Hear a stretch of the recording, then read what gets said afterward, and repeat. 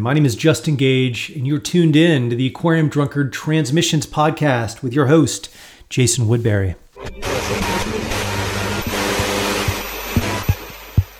Time has been dripping through my bones in slow droplets of sadness. I wanted to see Taurus again, just like last year, spreading across and above the cathedral spire. Santa Eulalia, Santa Eulalia, Santa Eulalia. Hi, welcome back to another episode of Transmissions. It's great to have you here with us. Our guest this week on the show is Cecile Schott. She records under the name Colleen and has done so since the early 2000s. First record that she put out was called Everyone Alive Wants Answers. My friend Mike Adams hit me to this record, and it's tremendous. And since then, she's put out all sorts of interesting music using various tools and various sort of modes. Her latest is called The Tunnel and the Clearing, and it's all built on vintage synthesizers and drum machines. And we had a great conversation about how this album came together and the really personal narrative behind it. And I'm really honored that she felt so comfortable here on the show, and it's really tremendous to have her on. Before we get to that, I'll take a moment to remind you that one of the best ways that you can support Transmissions is by simply spreading the word about it. Leave a rating or a review, subscribe wherever you listen. All of those things help us out in a major way. If you want to take your support a step further, from just tweeting or posting it wherever, we encourage you to do that. But if you want to take it a step further, you can check us out over on Patreon. We've heard lots of great feedback about last week's show with Jim Jarmusch. If you missed that, feel free to check it out after you spin this one, or you can check elsewhere in the archives. There's a lot for you to hear. Anyway, here's my conversation with Colleen. Thanks so much for tuning in to Aquarium Drunkard Transmissions. I'll speak with you on the other side. Travel through the tunnel, make it through the tunnel, make it through the tunnel, travel through the tunnel, travel through the tunnel, make it through the tunnel, make it through the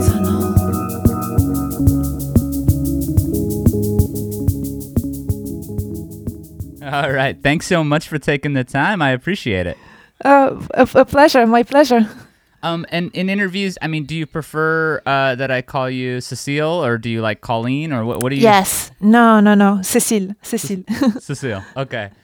Well, thanks so much for taking the time to join us here on Transmissions. It's a real honor to have you. Thank you so much. There's a really interesting section of your website where you showcase the studio setup in Barcelona where you recorded The Tunnel and the Clearing, as well as some of your past studios. Is that where you are now? Are you in your studio? Yeah, yes, exactly. I'm in the studio. Yeah. How has it changed since you finished this record? Have you been moving things around or working with new gear? No, not really. I'm just looking around, and actually I've removed some gear because I'm rehearsing for some shows that I have next week in a small gallery here in Barcelona. We're going to do a kind of a celebration of the album release, and so I decided to get rid of the pedals that I'm not using, just so that it makes everything clearer and there are fewer cables to get annoyed about. Yeah. So it's actually there's fewer stuff right now. There's less gear. Yeah. I've been thinking about, it seems to me that your studio space, that the place where you choose to create, it seems awfully important to your process. Is that a fair way to put it? That the space itself is sort of integral to the space and the tools that you use to create each album. Do those feel pretty integral to your vision for what each one of these LPs is? Yes, absolutely. I mean, I'm at the stage where I really can't separate the production process from the actual music. I think my first albums were also that way, but then at one point, I guess I became more of an instrumentalist slash composer, or maybe that's more how I saw myself. But then I shifted again to, I think, really thinking in terms of production. I think with my fifth album, Captain of None, and definitely each album, even though it never starts as how can I say that? It's not that I intentionally set out to change my instruments or my gear for each album, but it just always ends up happening somehow, very naturally.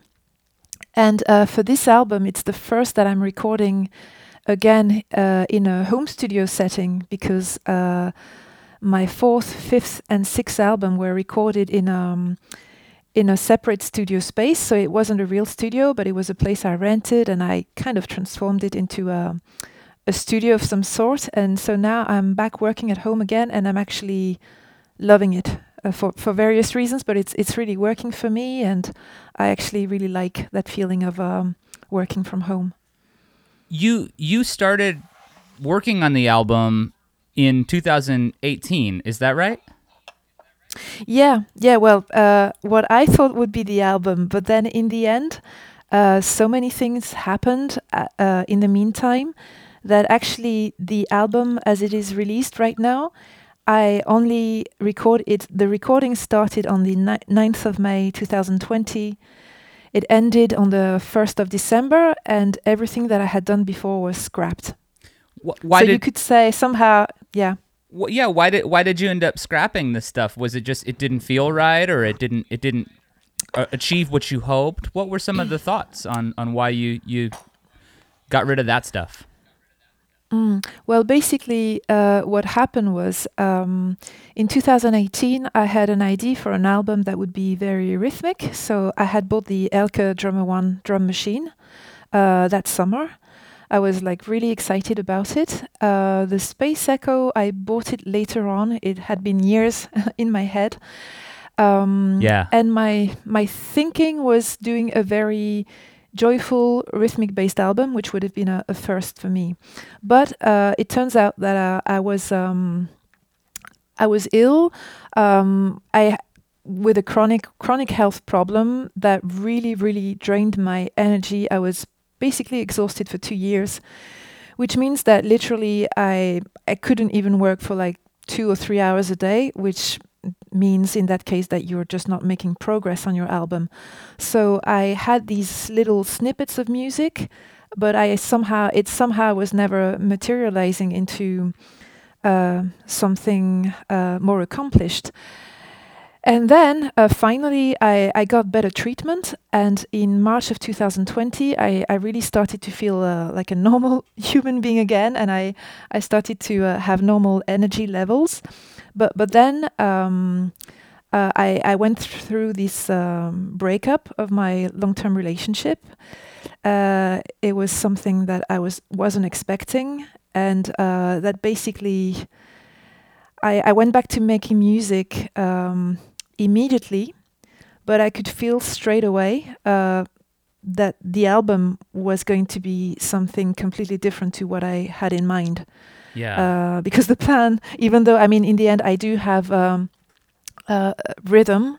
I do use the Elke Drummer One, but it became more of a, I don't know. I think it really sounds cliche to say that it was therapeutic and that it was a journey in self-recovery or something, but it actually was. And the more I was making new music, the more I felt that the music, the embryos for songs that I had previously just did not fit. You know, they became irrelevant, basically. Yeah. Well, it is a very rhythmic album. It's beautiful, by the way. It's such a the second I heard it, I was Thank you. very, very excited to ask if you could be on our podcast, because it's just Thanks. It's gorgeous, and it's so warm, and it is so rhythmic, but it's hypnotic and there's a sadness to it, clearly, you know, but it's also very beautiful, and it feels like it's about recreating in a way, you know. When I think of there are very interesting reflections about duality on the album. I guess I'm thinking of implosion, explosion, and how when you're going about what? Sorry. About implosion, explosion, the song where there's sort of a dual thing happening where you're singing about imploding and exploding. And I think about how very often emotions can come that way, where it feels like two things at once almost. And I just wonder, so your studio is there in Barcelona, and you'd only been in Barcelona since the end of 2019, right? February 2019, yes. So I've been here with my ex-partner for about a year. Then the pandemic happened, and yes, and then I started to record the album just as the pandemic. I mean, the lockdown was starting to be relaxed here, because we were in like severe lockdown. Like you couldn't go out at all except to go for grocery shopping. You weren't even allowed to walk or anything. But the album, I started recording it just at the end of that. Wow. So not only were you processing a breakup, and not only were you just starting to feel better, but then you had the lockdown at the same time. So I have to imagine, I shouldn't say I have to imagine, I should just ask you, since you're kind enough to be here. What was your mood like while you were making this? My mood, well, I mean, I don't want to sound over dramatic, but I mean, the beginning was just, how can I say that? I don't even know how to express it. The beginning is just landing on your feet brutally. I had been with my partner for 16 years, just to explain that this isn't like a small breakup. It was really it's more like a divorce, you could say. Of course. And also I knew a grand total of 4 people in Barcelona, because I hadn't really had the time or the energy to build a network of any sort. And of course, because it was the end of the lockdown, it wasn't really like you could meet up with people easily. You know, I'm guessing the same has been happening everywhere, where I think some people have been kind of reluctant somehow to meet with people that they know or that they have yet to know, because it's been such a weird new way of interacting. So things did accumulate in that way. But I was very lucky to be in Barcelona, because I already knew I loved the city. And in a way, my second therapy, in addition to making the album, was just going for really long walks and making a point of discovering new areas of the city. And Barcelona, beyond the touristy cliche that it is, really offers so much to someone who's ready to open their eyes. So I had that in my favor. And in terms of mood, one thing that struck me was that I was unable to listen to music for 3 months. I tried it a couple of times, but it just felt massively wrong somehow. Like I just couldn't do it. And actually, I started to listen to music again as I was practicing my yoga. I started to listen to Indian classical music, which I had, partly borrowed from music libraries, but also I used to go to Indian music concerts when I lived in Paris, because there was a really good programmation of concerts at the main Asian Arts Museum in Paris called Musée Guimet. And that was my way back into music. And actually it was interesting, because Indian music somehow, I felt it had some connections to the electronic stuff that I was doing. It's kind of hard to explain, but the length of it sometimes, I don't know. I felt it was the perfect way to go back to listening to music again. And by then, thankfully, August, work really started to pick up on the album. I really got going into a nice routine. And after that, it was much more uplifting. It was also sometimes very moving. because I felt the music I was making and the lyrics, even though there are very few lyrics on the album, sometimes I felt it articulated so much what I was going through that I was almost shocked by it. Yeah. But at least it gave me the sense that I was making the best of what was a bad situation, you know. Well, yeah, I mean, as I already mentioned, it's a wonderful album. So, I mean, it sounds like it was a little bit of a painful thing, or it took some pain to get through to it being what it is. But I'm very glad that you did make this, because it's so incredible. You mentioned going for long walks and things like that. There are a couple lyrical or title references to Taurus, the constellation. Were some of these walks at night? Were you looking at the stars? Yes. No. So we've had a curfew for a long time. Actually, now I can't remember if the curfew was enforced during the summer, but I guess so. And anyway, I wouldn't really want to go alone at night in Barcelona. So no, definitely it was more like early morning walks, because the summer is really hot in Barcelona as well. So, you know, trying to get up early and go for a walk at that moment. And the Taurus reference is indeed more like stargazing at night when there isn't too much light pollution. Yeah, yeah. Well, I'm curious. So you have already referenced the Elka Drummer 1, and also on this record you've got the Roland Space Echo and a Yamaha organ and some Moog tools as well. You've made music. It seems to me like there's a very specific tool set that you'll use on an album, either music boxes or the viola. How do you pronounce it? Is it viola da gamba? Well, I'm not sure how to answer that, because I guess, you know, the way English people pronounce it is just the way it's pronounced in English.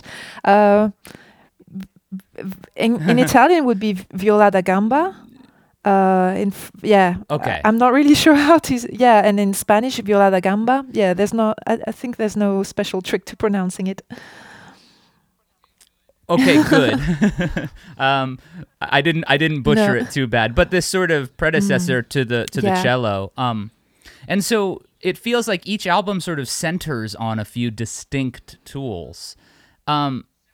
Similar to the way that spaces are very important for you, it seems to me that the tools that you use to build a record tend to be very important, and that you almost restrict your tool set to just a few elements. And I wonder if you could tell me a little bit about what it is about that sort of level of restriction that produces or induces a kind of creativity for you. Is there something about saying, I'm going to make something using these few elements and just really focus on creating something interesting out of, say, a sort of restricted palette of sounds? Yeah, so you're totally right. I've been operating this way mostly since Captain of None. I really think that album was something special to me, because I used so few tools on that album. It was just a treble viola da gamba, an octave pedal to generate bass lines with the same viola, and then a couple of delay pedals, and a little bit of percussion, melodica on just one track. So I think that's it. But to me, I don't know, on that album I had so much fun that I think it set a precedent for the rest. And in terms of the actual rationale behind it, I would say that basically my feeling is that we are overwhelmed with just too much stuff in all areas of our life. Personally, I really suffer from this, and I would say that for the past 12 years, I've really been on this journey of making everything in my life more minimal. So when I say everything, it's like literally. For instance, I make my clothes, and the way I make my clothes is that the aim is to have few clothes, but ones that really fit me and that I really love, and to not have a closet full of, full of stuff that's not even good quality. And I'm mentioning this because basically I get overwhelmed. I don't like just too many possibilities. It just brings anxiety to me, and I feel the same way about gear. So I love using new instruments, but only up to a certain point. It would make me stressed out if all of a sudden if someone gave me because I was gifted some instruments in the past couple of years, so which was very new to me, and I'm very grateful for it. But I haven't even had the chance to explore all of them. And I think in terms of electronic instruments, I think the whole point is to explore those instruments in depth. And actually, that takes a lot of time, a lot of dedication, a lot of knowledge. And basically, I feel I've barely touched the surface. For instance, with the setup that I used on the last album, I actually think I can use it on at least one or two other albums this time because So Yeah, because you. yes.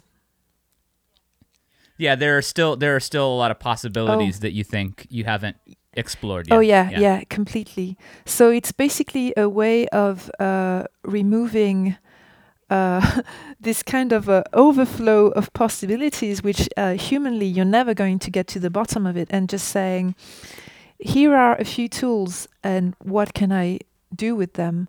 And then the other thing to remember as well, especially on this album, because my main sound source is actually the organ, I really made a point of expanding my knowledge of harmony and to make music that was more complex and in different keys. And I made that very intentional for the first time of my life. And again, I think there I've barely touched the surface of what I could do. And I think it was a nice combination, the intending to trying to expand the actual note choice and chord choice, and to combine that with a restricted number of parameters. Yeah. That's fascinating. You create by yourself, and I wonder if this is too strange of a thing to ask, but I'll ask it anyway. Do you almost feel like your gear is sort of like a collaborator in a strange way? Well, it's funny that you're saying this, because distinctly on this album, I feel, for instance, that the Elka drummer one is a kind of a drummer that works with me, or a bandmate. And definitely during the making of the album, I really developed a strong affection, for instance, for the Space Echo.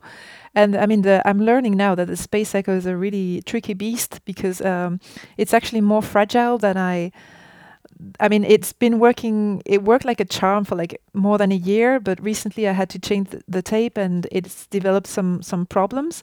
But still, it's just so alive. Like hearing the noise, the hiss from the tape, and the fact that the tape starts to deteriorate a little bit the more you work with it. And actually, I kept the same tape throughout the recording of the album, because I thought this is a symbol of how we also get worn down by life. And I felt the tape was actually a perfect reflection of that. So definitely, I have a lot of affection for the instruments I use. And also, even though I'm not a gear fetishist, I have to say that analog gear is a completely different thing to the sort of pedals that I was using before. And I think it's very special. That and a really well-made acoustic instrument, like the way my violas were made, I think they do become partners in creation, yes. Yeah, I love that idea. Because it seems, well, maybe you could tell me a little bit about what does the early process look like when you're making an album? Is it that you're playing things and you're listening for specific sounds that evoke an emotional resonance for you? Yeah, so usually there are, it's like a two-pronged approach. So on the one hand, usually I'm training to learn the instrument better. So for instance, I had played the piano a little bit, but I've never taken any lessons, and I'm not at all an organ player. So I had to develop all that. So, for instance, with the organ, I watched some tutorials. I also dug out my sorry. Music theory book. Sorry, I had this music theory book that I bought years ago, and it tells you how to complexify your chords, and it teaches you about inversions and things like that. So I was basically simultaneously practicing the organ and practicing, like different ways of building chords and things like that, and also going through the gear, so going through the grandmother synths and seeing what I could, what that sounded like. I learned how to find the best settings for the space echo and things like that. So everything's going on at the same time, always through playing. And now I always have everything set up to record, so that any ID that sounds potentially worth keeping, I have that. I have that on my computer, and I also have these sheets where that represent the instruments, and I write everything down as I go, because otherwise you just there's no way you could recreate some. It's just too complex. So it's a bit messy, but it works. You mentioned that you were preparing for some performances. How often do you finish a project and then say, oh my God, how am I going to bring this into, into a physical space, into a performative space? Is there some, it can be difficult, I'm sure, sometimes, especially when you're allowing for the kind of spontaneity and the sort of unexpected quality that it sounds like you're looking for in the studio setting. Yeah, so here I guess I should mention that even though improvisation plays a part when I'm making things, what I do is that if I like it, I immediately try to write down what I did, so that improvisation can turn into something that I can recreate. Especially because usually, your first idea, sometimes it's great, but there's almost always a way you can refine it and take it to the next level. So actually, sure, it becomes a weird way of I don't know how to say that, but almost like composing with your improvisation reined in, like a controlled kind of improvisation. So it's funny that you're mentioning, if I ask myself those questions of recreating things. In the case of this album, actually, it was literally recorded live. I mean, there's a couple of takes that I had to paste together, but basically everything's been recorded at the same time, except vocals, which were recorded later on. So in a way, that album does not present a challenge in the sense of this being impossible to replicate. But I won't lie, it is hard because it's a lot of data and it's a lot of different changes, because to overcome the limitation in gear, I do use different settings for almost every song, which is how hopefully the songs, while sounding united and coherent together in the album, hopefully they do sound different from each other. And it's even funnier that you're asking this right now, because actually, so I haven't even communicated this yet to to the world, but I'm gonna do so actually this week. I've actually decided to retire from live playing, which is a huge decision for me, and it's been a hard decision to make, but it's actually for a bunch of reasons, and it's maybe even too complex to get into on this podcast, but I have a bunch of reasons for deciding to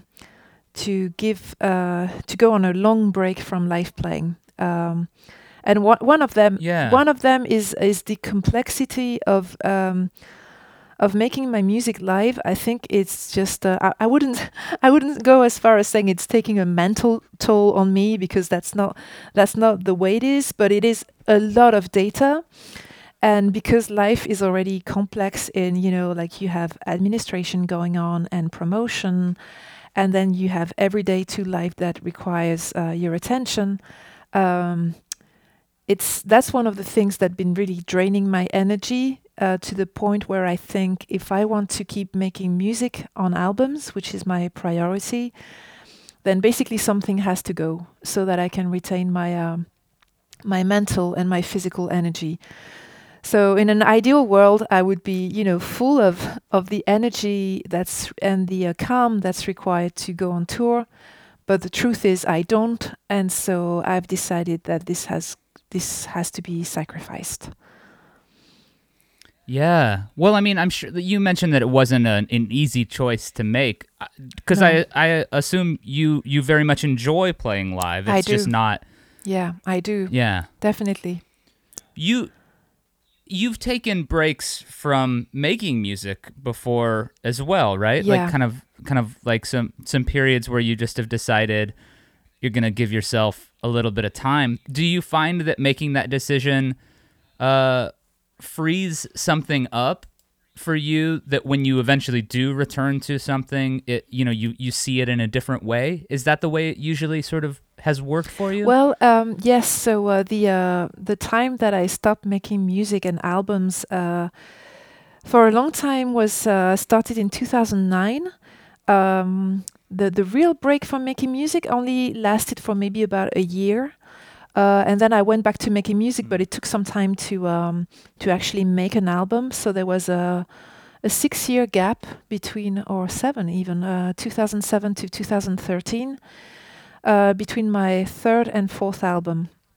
It did enable me to come back, and I think what I'm feeling now is different in a very good way, in the sense that in 2009 I was feeling an exhaustion. But also, I had arrived at a kind of the end of an artistic trajectory with the Les Ondes Silencieuses, which was the album that I made that was like very Baroque influenced and very minimal. And because it had been my dream to play that instrument, I think that when I finished it, I was very much thinking, what next? And the other thing was I was on very bad terms with the label that released my first albums. I was very, very stressed out and disappointed by that. And so the good thing about my current decision is that it's just retiring from live playing, because I have tons of ideas for new music. So actually, in a way, a positive way of looking at that decision is that I'm doing this to further concentrate on putting my resources into making new music and making albums, which I think ultimately is what is hopefully going to stay. And then the other massive difference is that I'm on very good working terms with Thrill Jockey. They really support me. The team there is really, really amazing to work with. So sometimes, there are, issues that come up because releasing an album is actually a very complex thing. And for instance, with COVID, like pressing plants have been running even later than usual. So there are tons of things that can come up. But basically, I feel Right. supported, which also is a massive difference. So yes, it's reducing my workload to enjoy my life more and to keep making music, actually. One of the other things I really like about, I want to just compliment your website. I love that you have so much information on your website. As like Thank you. I'm a nerd. I love reading people's lists of things, not only tools that they use to make stuff or see their studio or anything, but you've got like long lists of your favorite music from certain eras and all this incredible stuff, and a beautiful repository of mixtapes that you've made. And do you ever DJ live? Is that something that you? I don't actually. I've DJed a couple of times, but very rarely. So it's not something I do, and I don't think it's something I will ever get into. But I do love making mixes, and I actually have 2 that I need to make now. Okay, yeah. Well, one of my favorites that you've done is that mix you made for Fact around the time that you released Captain of None. Yes. Where you were really exploring those dub influences Yes. that you evoke on that album, and the mix features, Prince Far Eye and Noel Ellis and Scientists, and at the end, you talked about hearing Return of the Super Ape as a kid. Yeah. What your parents had a tape of that? Was Yes, that one yes. of the earlier things that you do you still listen to a lot of dub first and foremost? Well, I don't actually. I have to say that my life has sorely been lacking in time to listen to music. I think it's one of the paradoxes of being a musician is that you spend a lot of time making music, and therefore you actually don't have that much time to listen to music, or at least in my case. But that's also because I'm kind of weird in the sense that I have real trouble. I don't like listening to music without being fully attentive to it. So if I'm cooking and, maybe I switch on the, what do you call it? The thing that aspirate, no, what do you call it? When you're cooking and you need the steam to be absorbed by some kind of machine on top of your cooking stuff. What's that called? Oh, yeah, I don't know, some sort of filter. I know what you mean. You know the one. Yeah. So that makes noise, and then I think, oh wow, I'm not paying enough attention to the music if that noise is going on at the same time. And then if I'm it's disrupting it. Yeah, or if I'm talking with someone, I don't even want background music. I'm kind of weird like that. And for instance, if I'm writing any kind of email or something, I can't listen to music at the same time, or I can put it in the background, but it's just not going to register. So so actually I haven't really listened to Jamaican music in a while. But yes, so one of my life's happy accidents was my parents buying a tape, I suspect on the side of a motorway, those petrol stations where you had racks of cassettes, in petrol stations in the 80s.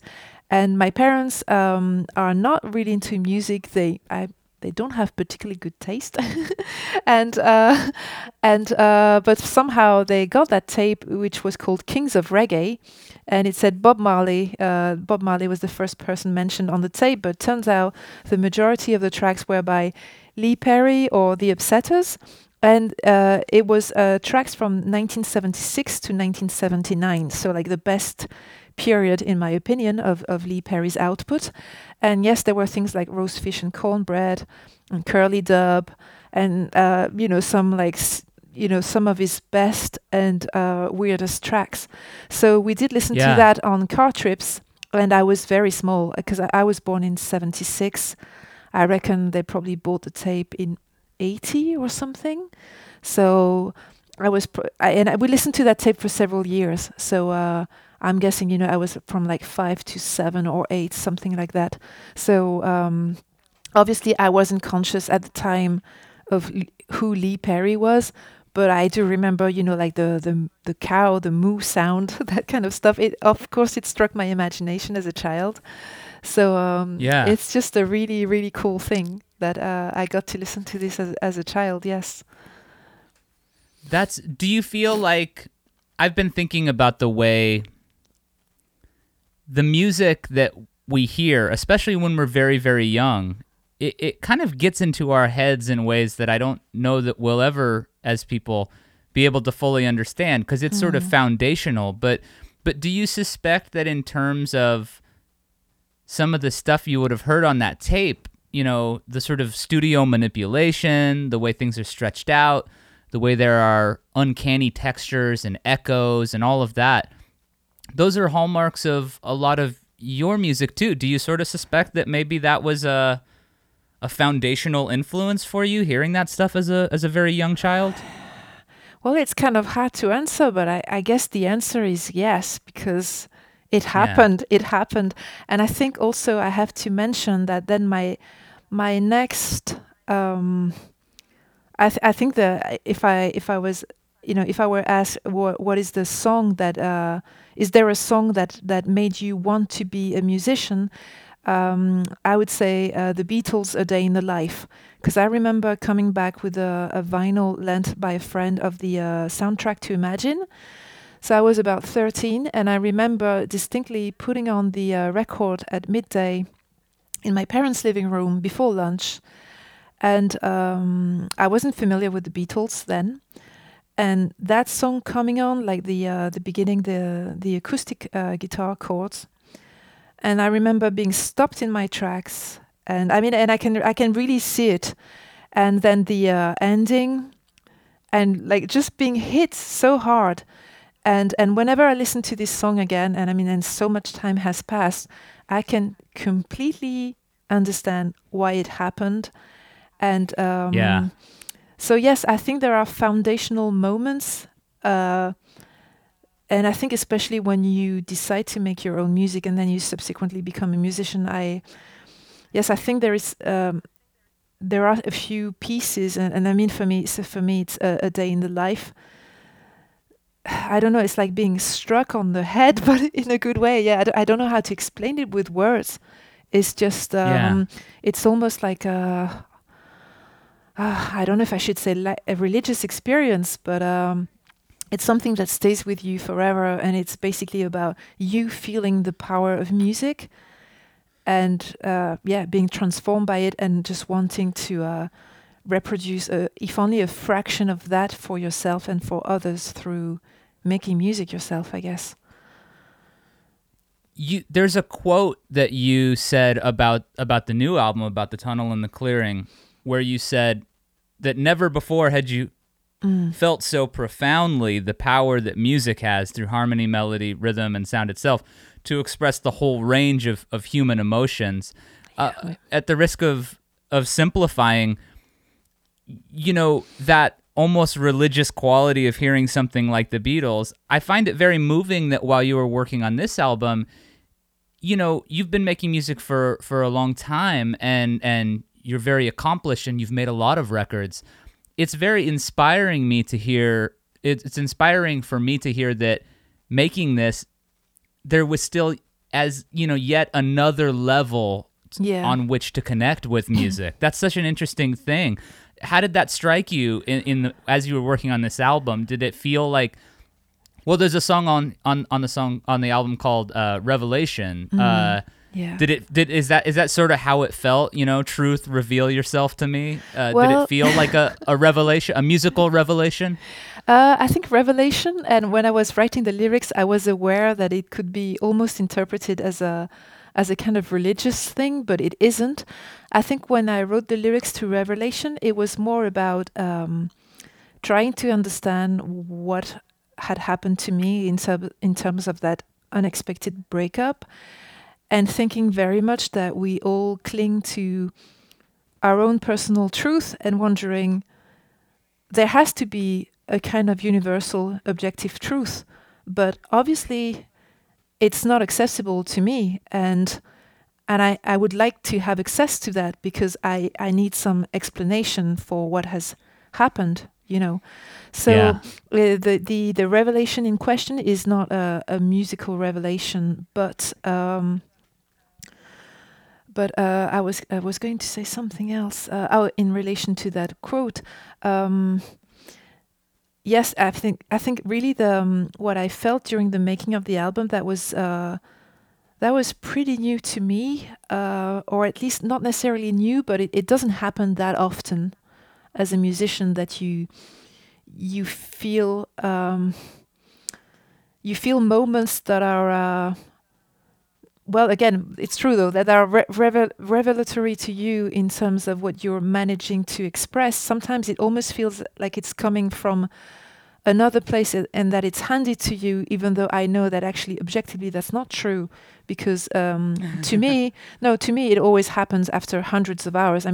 I've never calculated how many hundreds of hours I spend on albums, but I can't even calculate it, because so much goes into the finished product, especially because I really make a point of only releasing music that I feel has something to say musically, but also kind of a more human content. But one thing I have to say about this experience of of a really hard breakup was it made me so much more receptive to music, to the point that it was like really exaggerated. So, for instance, in Barcelona, you have a lot of street musicians, and several times I ended up in tears, hearing someone's cover version of a song that I didn't even know existed, actually, because I don't really follow current hits or anything, but I felt so receptive to music, and sometimes it felt like too much. But on the other hand, I thought, wow, maybe this is great for your music. It's bad that you're going through a really tough period personally, but maybe there's really something to be gained by it on many levels, and one of them is the artistic level. And to be honest, I think I don't know. I think this is maybe the album that I'm happiest with. I don't like the word proud, but definitely in terms of feeling a sense of intense satisfaction about the musical element and the human element behind it. I was reading a 2006 interview from Arthur Magazine, which is one of my favorites, and in it you were discussing. So I'm curious about the way you write lyrics. You mentioned that there aren't a lot of lyrics on this, but there are very evocative words on this.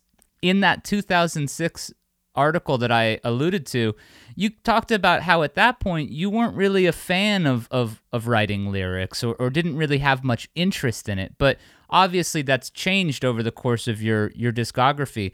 What does your lyric writing process look like now? Is there a lot of editing and revising, or how does it work for you generally? Well, I think when I started to sing, lyrics writing was the hardest thing that I had to solve. And I think on my first album where I sing, called The Weighing of the Heart, it was very tentative. It was very influenced by reading the poetry of others. So in that case, I read the anthology of Emily Dickinson's poetry, Walt Whitman, haiku, that sort of stuff, and I think the a kind of like a very minimal haiku style was the best that I could come up with at that point.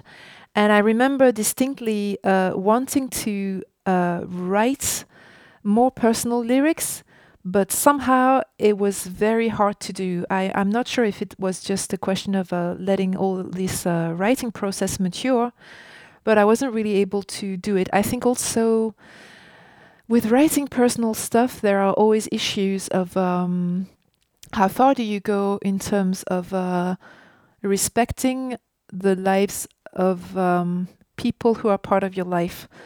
So, for instance, to talk about something very personal, I've always thought that at one point I would like to write something about my brother. So, to cut a long story short, my brother committed suicide when he was 21. I was 18. So that was in 1994. Obviously,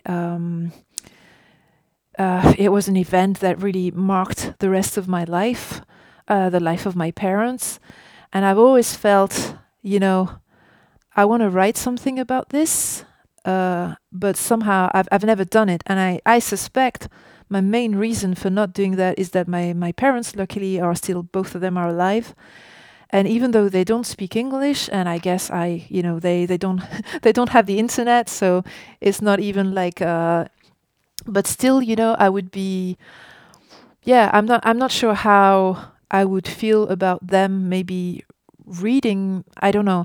And in the same way, my 2017 album was influenced by being present on the night of the terrorist attacks in Paris in 2015, but also. My mum was very ill at that point, and at the time of the press release, I didn't even mention that it was her that was ill because I didn't even know if she was going to survive. I mean, she did, but so I think in general it's kind of hard to. I don't know. I'm very much of the school that yes, I want my lyrics to be personal, but also I don't think it's cool to I don't know, like for instance, this album is very much about me going through and getting over that breakup, but it never occurred to me to actually write directly about my ex-partner, because I think, and a lot of people do it, and I'm not criticizing, but for me, I feel that there is a limit that I can't cross over. But so therefore, the challenge becomes how do I write personal lyrics without staying true to that limit that I do want to set myself. So I think on this album, I'm really happy too with how I think I managed to articulate something which is more about how I felt. Instead of talking about the actual details or the other person, it's more about so Implosion Explosion is completely about that feeling of I'm going nuts. But how do I express that? How do I express my anger? My rage. So I express it through the music itself, and then through those simple lyrics. And Hidden in the Current, I have to say, when I made that song, I had tears in my eyes as the lyrics came to me. I don't know, like very quickly, all of a sudden, those lyrics came to me, and to me, they were really encapsulating the whole end of the first process of going through that, recovering from the breakup, and then it's like basically literally one day you wake up and you realize that that's it. I mean, you're on your own, and no amount of anger or trying to understand is going to change that, and then the Hidden in the Current part initially. When I had that image in my mind, at first I was thinking more about how maybe someone leaving you has been hidden somehow in the current of your lives, and you haven't been able to see it. But then, as the song evolved, it came to mean something else. It was also about how starting a new life and feeling almost reborn is also hidden in the current. I mean, there is no way you could know that going through a breakup is actually going to be a good thing for you. And funnily enough, so without entering personal details, I think, I could never have predicted it, but this experience and also being ill, it's all enabled me to I don't like the word grow because it sounds like so much like a psychological magazine bullshit somehow. But for me, it really has been the case. I've really had to step out of the personal bubble I was in. And when I was ill, I also gained so much understanding about people who have other chronic health problems and the elderly.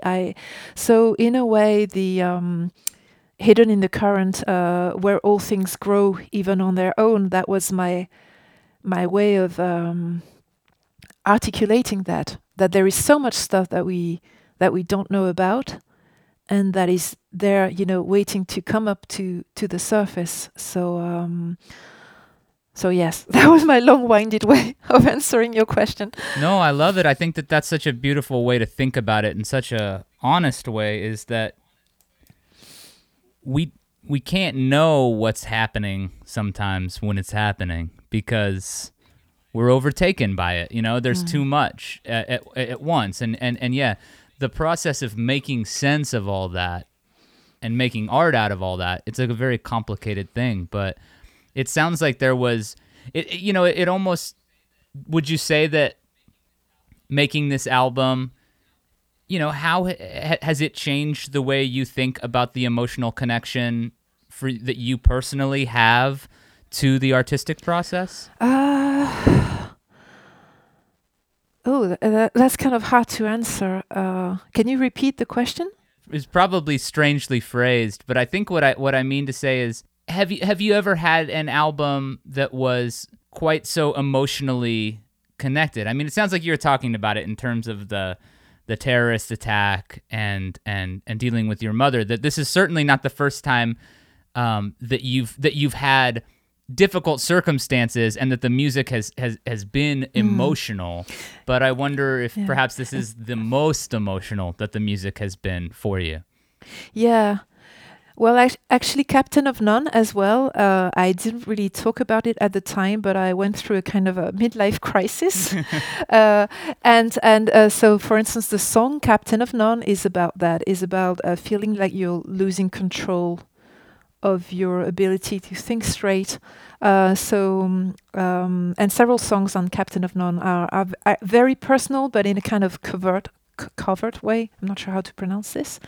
But definitely, so yes, A Flame, My Love, A Frequency, that was getting much more personal, also because I was kind of obsessed with a fear of death during the making of that album. Sure. And I think the lyrics reflect that. But for sure, I mean, this new album, I guess also I think in a very basic way, I mean, I was with my partner, my ex-partner, from 2004 to last year, and basically he was with me throughout the making of all of my albums except the first album. So I don't know if this sounds strange, but it was actually felt very new to me to be on my own and to just have the music I mean, I do have my friends and I do have my parents and I feel very supported by them. But in a way, I think maybe music became like a personal friend that I started to have a dialogue with, if that makes sense. And so in that way, it became much more intense, I think. Yeah, that's very, very interesting, and that music felt that. You also thank your cats in the liner notes, so so you had them too, right? Yeah, and actually my cat Sol, the big red one, he's actually asleep just next to me. I mean, he's on the studio table sleeping on some scores, and I'm glad he's not noisy because he can be very noisy. Yeah. Your Skype image is him sleeping on the top of on the Space Echo. Yeah. Yeah, it's incredible. What a beautiful image. Well, you referenced your first album, Everyone Alive Wants Answers, and I would be remiss if I didn't ask you to reflect a little on that one, because that's such an incredible album, and it's thank you. It's a record where lots of music is made using samples, but that does feel like its own thing on that record, and that was released in 2003. I wanted to ask if, upon finishing it or putting it out into the world, was that really? I mean, did you feel like a songwriter? Is what I would like to ask about that, because obviously you're assembling previously recorded material, but it doesn't feel. It feels like there is a compositional element as well. So I'm just curious if you would have used the term songwriter back then to describe what you were doing on that album, and if you or how you would describe it now, I guess. Well, it's funny because I think I wouldn't use the word songwriter for myself right now, even though I do think I make songs, but or it would be like weird songwriter. I usually the word that I like is music maker, because I think music maker really encompasses everything. It's like composing, improvising, recording, being adept on instruments and gear. So I think music making, it really encapsulates everything that I do. So that album, I really have a soft spot for it. I had no clue at the time that it would, stand the test of time. And I do regret very much that the issue of hearing samples was not raised by Leaf, the label that released the album then. Yeah. because now I mean for quite some years I've been feeling stressed out about that issue of sample clearance. I do think that for most of the samples used, I really transformed them. But it's kind of shocking to me now that I think on the liner notes I wrote everything written by Cecile Schott or something like that, and I think, well, actually, not really. So I think I was very naive. I was very sincere in my use of the music, but in retrospect, I think sampling raises a ton of questions, some of them purely legal, others more artistic. So I'm very glad that I only made one album that used samples, because in a way, like, you really do sort out your so many potential problems by being responsible for all your sound sources. Which is not to say, by the way, that I don't like making music. That I don't like music made with samples.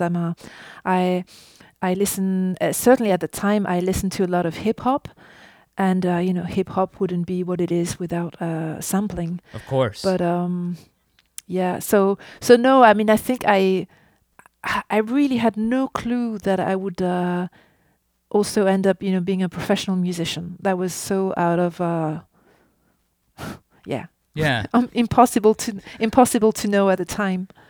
Well, it also helps that you made one album out of samples, and it's a masterpiece, and then you've gone on to make a bunch of incredible records using just your own sound. So you don't even have to make any more sample albums, because you made the one, Oh, thank you.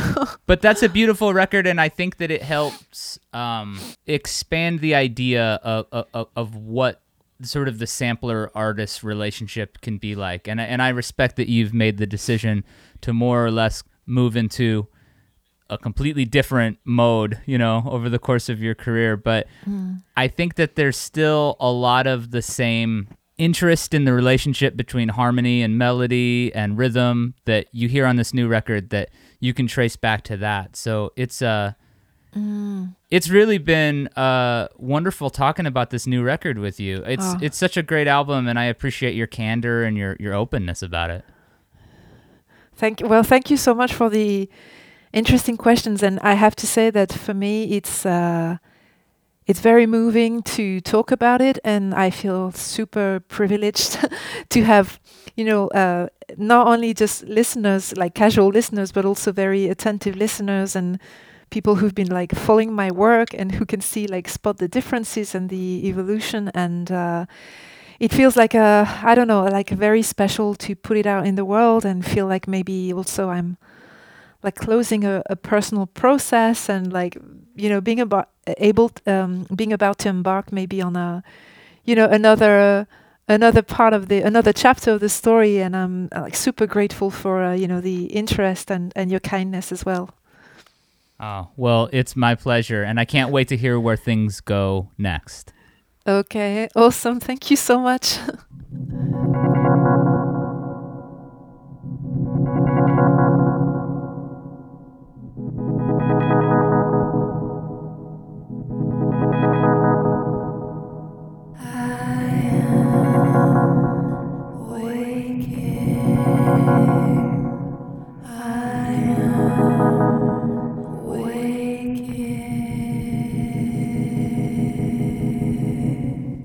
That's going to do it for this week's episode. Thanks so much for hanging out with us.